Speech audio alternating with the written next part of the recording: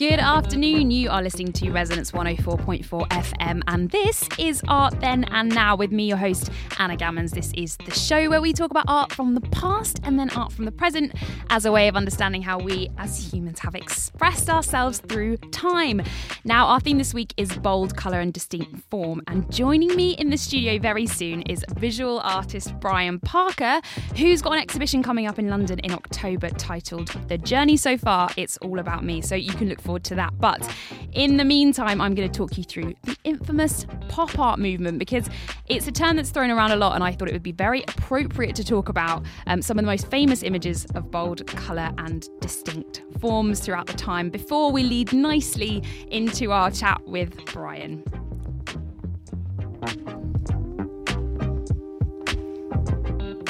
So the theme of the show, bold colour and distinct form, I thought what better to talk about than the pop art movement. And for those of you who have heard the term pop art and thought maybe that just means popular art, I mean, you are right, you're not wrong, but it is a distinct movement that it happened around the 1950s, mainly in the United States and America, and it celebrated all things in popular culture, and that included things such as comic books, advertising campaigns, and also sort of more mundane and everyday objects too, which were elevated through art to sort of prove a bit of a point to the art world, which I will go into in a little bit more detail in a sec. But as I said, used kind of motifs of our everyday life, banal subject matters, if you like, and elevated them. It's challenging the traditional and elitist practice of fine artists at the time, where you were expected to follow a certain sort of line of thought as an artist and train at certain academies and schools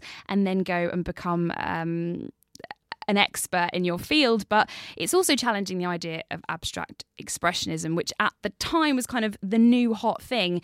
And pop artists saw it as a little bit self-indulgent. So they thought, right, you know what?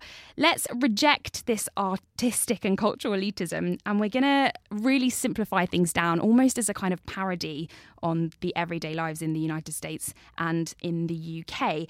And what came of that was sort of this more mechanical and simplified technique of painting, which emulated the mass consumerism and production that was going on at the time in the 1950s. It's just after the war. Everyone's kind of got a new sort of exuberance for life, shall we say. Things are no longer dark and dingy. They're kind of looking up. And that is sort of, it was a very fertile environment for new artistic movements, including pop art. But this included images, from advertising and things of everyday consumption, such as labels and logos and things. The really, really ordinary things that we see in our everyday lives were sort of elevated. They were put on display. They were put in galleries. They were painted by really well-known artists of the day. So that's why it was called pop art, popular art. A massive rejection. It's sort of a almost sarcastic look at the art world at the time. And again, they're bringing it back down to earth and rejecting the so-called high art. In the UK, it was Richard William Hamilton that sort of brought the pop art movement to the attention of the populace, I suppose. And his really, really famous piece in 1956 called "Just What Is It That Makes Just What Is It That Makes Homes Today So Different, So Appealing," is probably the most famous example of his work. And essentially what he did was cut out from magazines, American magazines, different forms and from photographs and, as I said, from adverts in magazines, and created this sort of home setup where there's a guy who's an American bodybuilder. He looks like he might be the husband, and then there's a lady sort of erotically reclining, shall we say, on the sofa. But it's also kind of surrounded by these ideas of sort of consumerism and culture in America. So, for example, the floors, it's like a new laid floor, which he's obviously cut out of a magazine. And that was the floor that was used in a Hoover advert at the time. And there's a new TV in the background too. And there's film posters and movie posters too. So it's really sort of coming to terms with this idea of what mass consumerism means and what kind of being commercial means and what pop art is really all about. It was widely criticised at the time because people thought it was just a bit sarcastic, a bit of a take, and sort of mocking the everyday lives of people at the time, which it kind of was. But it was also trying to reject the idea of what art should be or what was considered high art at the time. So there's also the title actually came from a copy in an advert, that said, just what is it that makes today's home so different, so appealing? Open planning, of course, and a bold use of colour. So that was the advert it was taken from the title, and you can sort of see this really sarcastic take on what is it that makes the perfect American or British household. It's all of these items that you just simply must buy, all this new stuff you need. So yeah, it's definitely a sarcastic take. And I do not think I can go much further talking about pop art without talking about perhaps the king of pop art, Mr. Andy Warhol, probably one of the most famous members of the pop art movement. And I spoke about in my show a few months ago, in fact, in The Art of Ethics, I analysed Andy Warhol's soup cans, or Campbell's soup cans from 1962.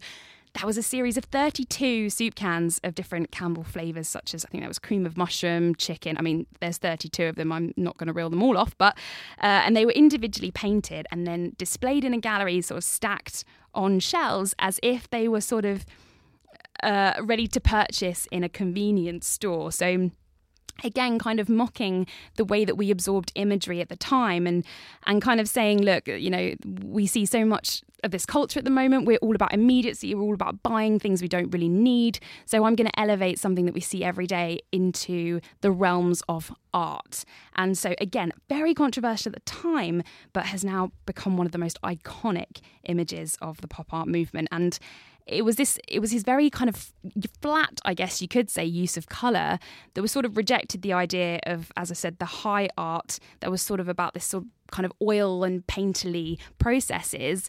Andy Warhol was like, no, I'm going to make this sort of a mechanised process. It's going to be flat and as if the work had been printed like labels were printed for those consumer products in which he was painting. So you can see the kind of ties in there. And again, part of the reason it was so controversial at the time was because it just didn't look like anything people had seen. Well, actually, the irony is that it did look like things people had seen, but only in the supermarkets, not in a gallery. Very, very interesting. So it was a really bold disregard for the way that art had been made up until that point. And also, I'm sure you guys know the Marilyn series of 1967, a very, very famous series of bold prints. They kind of use this idea of bold colouring and simplified lines to depict the commercial star. And it was really, really this bold use of colour and the simple lines that are so iconic of the pop art movement. They grab your attention in the same way that commercial products might grab your attention. So again, trying to make kind of art look a bit more mundane and really, really feed into that idea of what it was, elevate the ordinary to the extraordinary, which I thought was really, really interesting. And one thing I found fascinating was at the same time that artists were emulating adverts and using adverts and sort of things on packaging in their artwork, the advertisers and, you know, heading these campaigns sort of noticed what was happening and sort of almost in a kind of response started to sort of use that to their advantage and integrated the art that was emulating them into their products too. So they sort of had this dialogue happening really where advertisers were sort of savvy to the fact what the art world was doing, and the art world had to try and find new and exciting ways of presenting the mundane and also differentiate themselves from what actually were adverts. Because, you know, people were looking at the artwork and looking at advertising and they're kind of the worlds are merging into one. So artists had to try and be a little bit more creative, which I thought was so interesting. In the USA, the movement really hit its stride in the 1960s, and I want to talk a bit about Lichtenstein because, or Liechtenstein, as I think is probably pronounced, my accent, not very good there, but you have to cut me some slack. But yes, he was kind of a really, really key figure in the movement and really sort of kind of famous for his comic-like portrayal of kind of art and everyday life. Again, he's kind of parodying everyday life with his, as I said, comic-like depictions of what was going on. And so a great example of the kind of progression into creating something a bit more dramatic to kind of differentiate himself from what advertisers were doing. So he thought, right, you know what, I need a subject matter that's a bit more out there, it's a bit more dramatic, it's a bit more emotional perhaps, because adverts are just, the artwork's looking too much like the adverts for his liking. So he creates these sort of emotive comic strips that are very much a parody on what's going on in the life at that time. But he uses these sort of bold lines, precise compositions, and sort of really, really flat colour to sort of tell these stories and parodies of modern society. His 1963 Drowning Girl was taken from a story from DC Comics called Secret Hearts. Called Secret Hearts, and it uses very thick outlines and what's called the Ben-Day dot approach. So you've probably seen in Lichtenstein's work, and I guarantee you've definitely seen it. If you're not sure, definitely look it up, you'll recognise it for sure. But the little dots are essentially his way of saying this is what print looks like. When you print something in a magazine or in a newspaper, for example, you get these little dots that are left over from the printing process. And that's just the small dots of colour are essentially how you print things.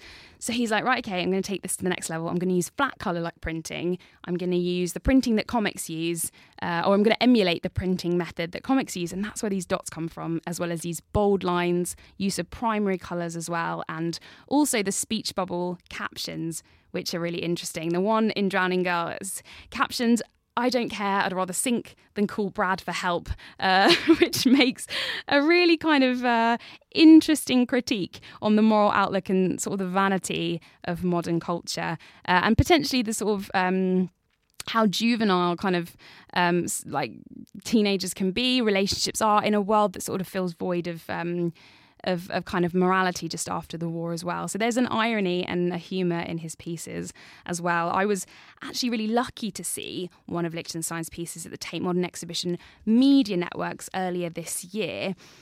And it was the piece called Wham! So very onomatopoeic, and it's essentially an American airplane who's bombed an enemy sky vessel, and the words "wham" are in huge letters, and the caption reads, "I press the fire control, and ahead of me rockets blaze through the sky." I was going to try and do that in an American accent, but that would have gone really badly. Considering my German pronunciation, I won't try American. And so there's kind of this resulting explosion that happens.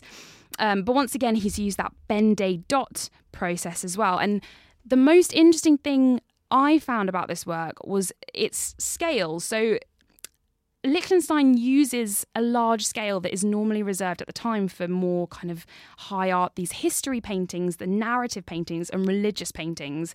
And he sort of says, no, I'm not going to just let you have the large scale paintings in these galleries. I'm going to present kind of obnoxiously my rendition of what I think high art is too. So as I said, history paintings are usually traditionally used for these larger canvases as well. But in a sense, he's used a really sort of dramatic subject matter to present in this way. And he's sort of rejecting the style of the old masters, but also embracing the way that they painted on these huge scales as well. So I thought it was interesting. It was almost like a modern history painting as well. And it sort of also parodied the juvenile futility of war, which I also thought was really, really interesting too. I hope you enjoyed that mini rundown on the movement that utilises bold colour and distinct forms, and is still referenced in much of today's art.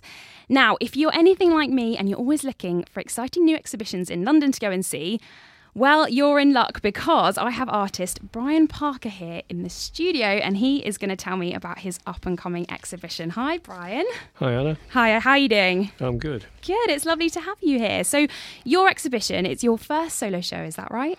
No. Oh, it's not your first solo show. Oh, I'm so sorry. No, it's all right. That was in one of the press things. It's my first solo in London. Right, I see. But I've probably done 5 or 6 solos elsewhere. Okay, so you're not new to this, but you're making your debut in London, which is very exciting. Brian's show is called The Journey So Far, It's All About Me, and will be on from the 7th to the 12th of October at the Royal Opera Arcade Gallery. So we'll talk about that. I'll remind you again where you can go and see it, but why don't you give the listeners a little teaser about what they can expect to see at your exhibition? Oh, where to start? It's an example, a retrospective look at the work I've been doing over the last 10 years or so. I started painting 10 years ago. Okay. I kind of hit the ground running and started exhibiting within about 3 or 4 months of starting to paint. Oh, wow. So clearly very talented. And we're going to come on to talk to it later, I think, about David Hockney. Yes, we will. Yeah. He's been an inspiration to me because he became financially independent very early in his career. And he was able to just take the attitude, well, I can do whatever I want. So he did. So he would get obsessed with something, painting California pools or Instagram photographs. And he would just do that for 3 or 4 years. Because he could. And then do something else. When I started painting, I just retired. Right, well, not just, but nearly. Because you've had quite a few different careers as well, which we're going to talk about. Yeah, so I didn't need to make a living out of it. So I was in the sort of same position on a sort of lower level as Hockney. I could do whatever I liked. Sure. So what happens with me is something catches my eye, and it might be my wardrobe, which has no doors, so you see all the things hanging up in it. I would not want that in my house. Mine is a mess. Or it might be a scene from Japan or something from around where I live, apartment blocks, that sort of thing. And I tend to get obsessed temporarily with whatever it is, and I have to paint that. Sure. So there's no particular thing that I paint. There's a way of looking, a style of painting. A very recognisable style, which, I've obviously done my research, I've looked at your work, and a very unique and interesting style, which I do want to talk a little bit more about in a second, because I think that probably comes from your background, which we're going to talk about. But I also wanted to hit the title of the exhibition, The Journey So Far, It's All About Me. Obviously, this exhibition is part of that journey. Yeah. Where did that name come from? Talk me through that title. Well, I think the initial part of it, The Journey So Far, was just a summary of what the exhibition was about. Right. It's my journey as an artist over the last 10 years. That it's all about me is I tend to like to have a bit of humour in my exhibition titles, or a pun or something like that. See, I didn't know if it was sarcastic or funny or not. I wasn't sure. Well, I think the idea is not to take yourself too seriously. Great. Because it's a stock phrase, isn't it? Oh, it's all about me. Yeah. Whereas in fact it's not, but it's all my work, and some of it is about me. So I like to be a little tongue-in-cheek about that sort of thing. And if it gives people a chuckle, then they'll remember it. Well, I couldn't work out. I was like, well, he's either one of two things. He's either, slightly arrogant, or he's making a joke and it's funny. Yeah. But I thought it was a really great title regardless. I think anybody who knows me would know which one it was. Sure. But there's got to be a little bit of ego involved. Agree. I mean, this is a solo show, of course. It's, absolutely. Now, you've got 39 of your artworks that you've been painting over the last 10 years. What was it that made it now? Why is this happening now of all times? What, the exhibition? Yeah. What made you kind of decide that this was the time to debut in London? Well, I started painting, I started exhibiting, I started going in for competitions locally in Essex. And I think for the first 7 or 8 years or so, I was quite happy doing shows there, establishing a reputation, getting known, working my way into the business of being an artist. Yeah. And then it's probably coming up for about 3 years ago now. I did a thing called the Flux exhibition at Chelsea College of Art, which was it's kind of an art fair sort of thing. Okay, yeah. I think I've heard of it. And because I thought, I need to start hitting London. That's where it's happening. Well, yeah. I'm trying to establish a reputation as a serious painter who's respected for what he does and the personal vision that I bring to art, because it's different. I don't think there's anybody painting quite like me. No. So I met somebody there, gave me a few emails of people he thought I might like to contact. And I did, and I got a couple of responses. And I started doing openings in London. And over the last 2 years, I've done lots of competitions and open art calls. I've been a finalist in quite a lot, the Sunday Times watercolour thing, and there was an exhibition called It's Art Call that was in Holland Park. Yeah. Now, the thing is, I'm no spring chicken. Well, you've had many careers, as we'll talk about. But I'll be 70 on my next birthday. Right. So I have limited time left. Sure, now if I'm going to so I have to get on with it, So the next logical step was a solo. So I started looking around for somewhere to do it. And I spent the last 6 months preparing for the damn thing. Yeah. Oh my goodness, isn't it? And then even though it's 5 days, but it's still like, it's 6 to 7 to the 12th. 7th, yeah. It still feels like you've been building up to this for 10 years, not even 6 months. 10 years is really what you've been building for. But I do want to talk a bit about your background, because you have a very interesting background for an artist. You've got a PhD in chemical engineering, is that right? That's right. Right. So, I mean, how on earth do you go from chemical engineering to being an artist? Well, when I was at school, I could have taken either direction. Yeah. When I was a kid, when I was about 6, I decided I wanted to be a research chemist. Right. And that meant I had to go to university. Okay. Somehow or other, I knew that at 6. I don't know how I knew that, but I did. Right.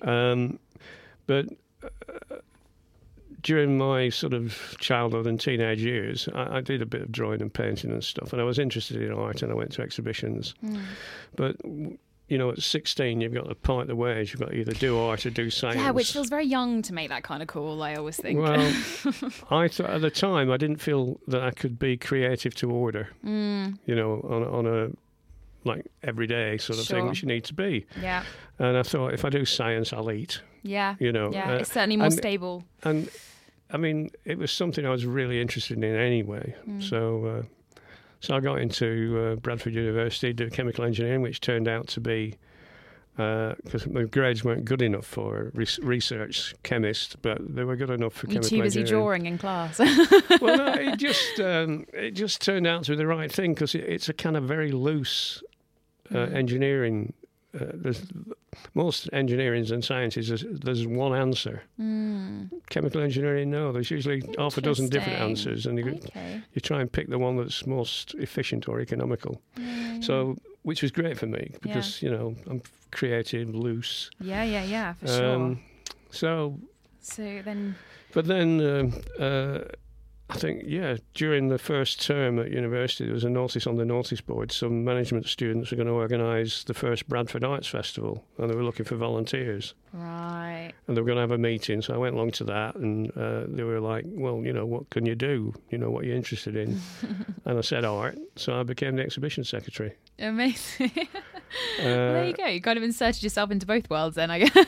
Well, from then on, a lot. I mean, as part of that, I met Hockney I spent a couple of days with him on and off. Yes, But I also met my first real love in my life, who was a lecturer at the art college. Right, okay. So for the next 4 or 5 years, I was practically an art college student as well as a university student. Right, okay, got it. Wait, so he or she was a teacher at the time? She was a teacher? Yeah, right, she just started her first year at Bradford. She'd just come out of college. And you're a student, eh? Naughty. So, yeah. Amazing. And that got me involved in all sorts of arty things, as did the Arts Festival. Okay, and then you decided to come back to it after you've had your career in chemical engineering, obviously been a success. And then I always felt that, when I made that decision, I always thought one day when I retire, I'll go back to university and get a fine art degree. Right, okay. And that's what I set out to do. Yes. So I did an access course for a year. And while I was doing that course, the feedback from the tutors and the other students made me realise I had a talent. That I could paint, and I was talented. Yeah. So I went on to do the fine art degree, and I packed it in after a year because it wasn't doing anything for me at all. Right, I see, yeah. And just got stuck into arting.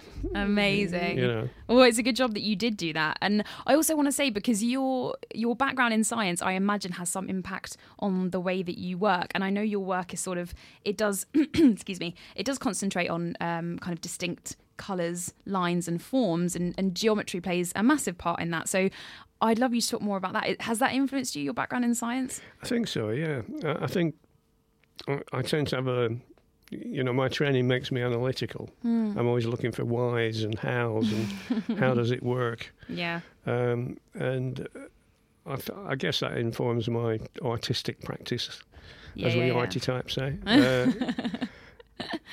I think also, there are influences. When I was first getting interested in art in the 60s, there was a lot of screen printing. And back then, it wasn't digital or photographic, so things had to be kept simple. You could only use 3 or 4 colours. Yeah. And I like that. I like that minimalism. I like the sharp distinction between one colour and another. So I think that comes out in it. Yeah, and sure. Toulouse-Lautrec, I love his simplification of... Yeah.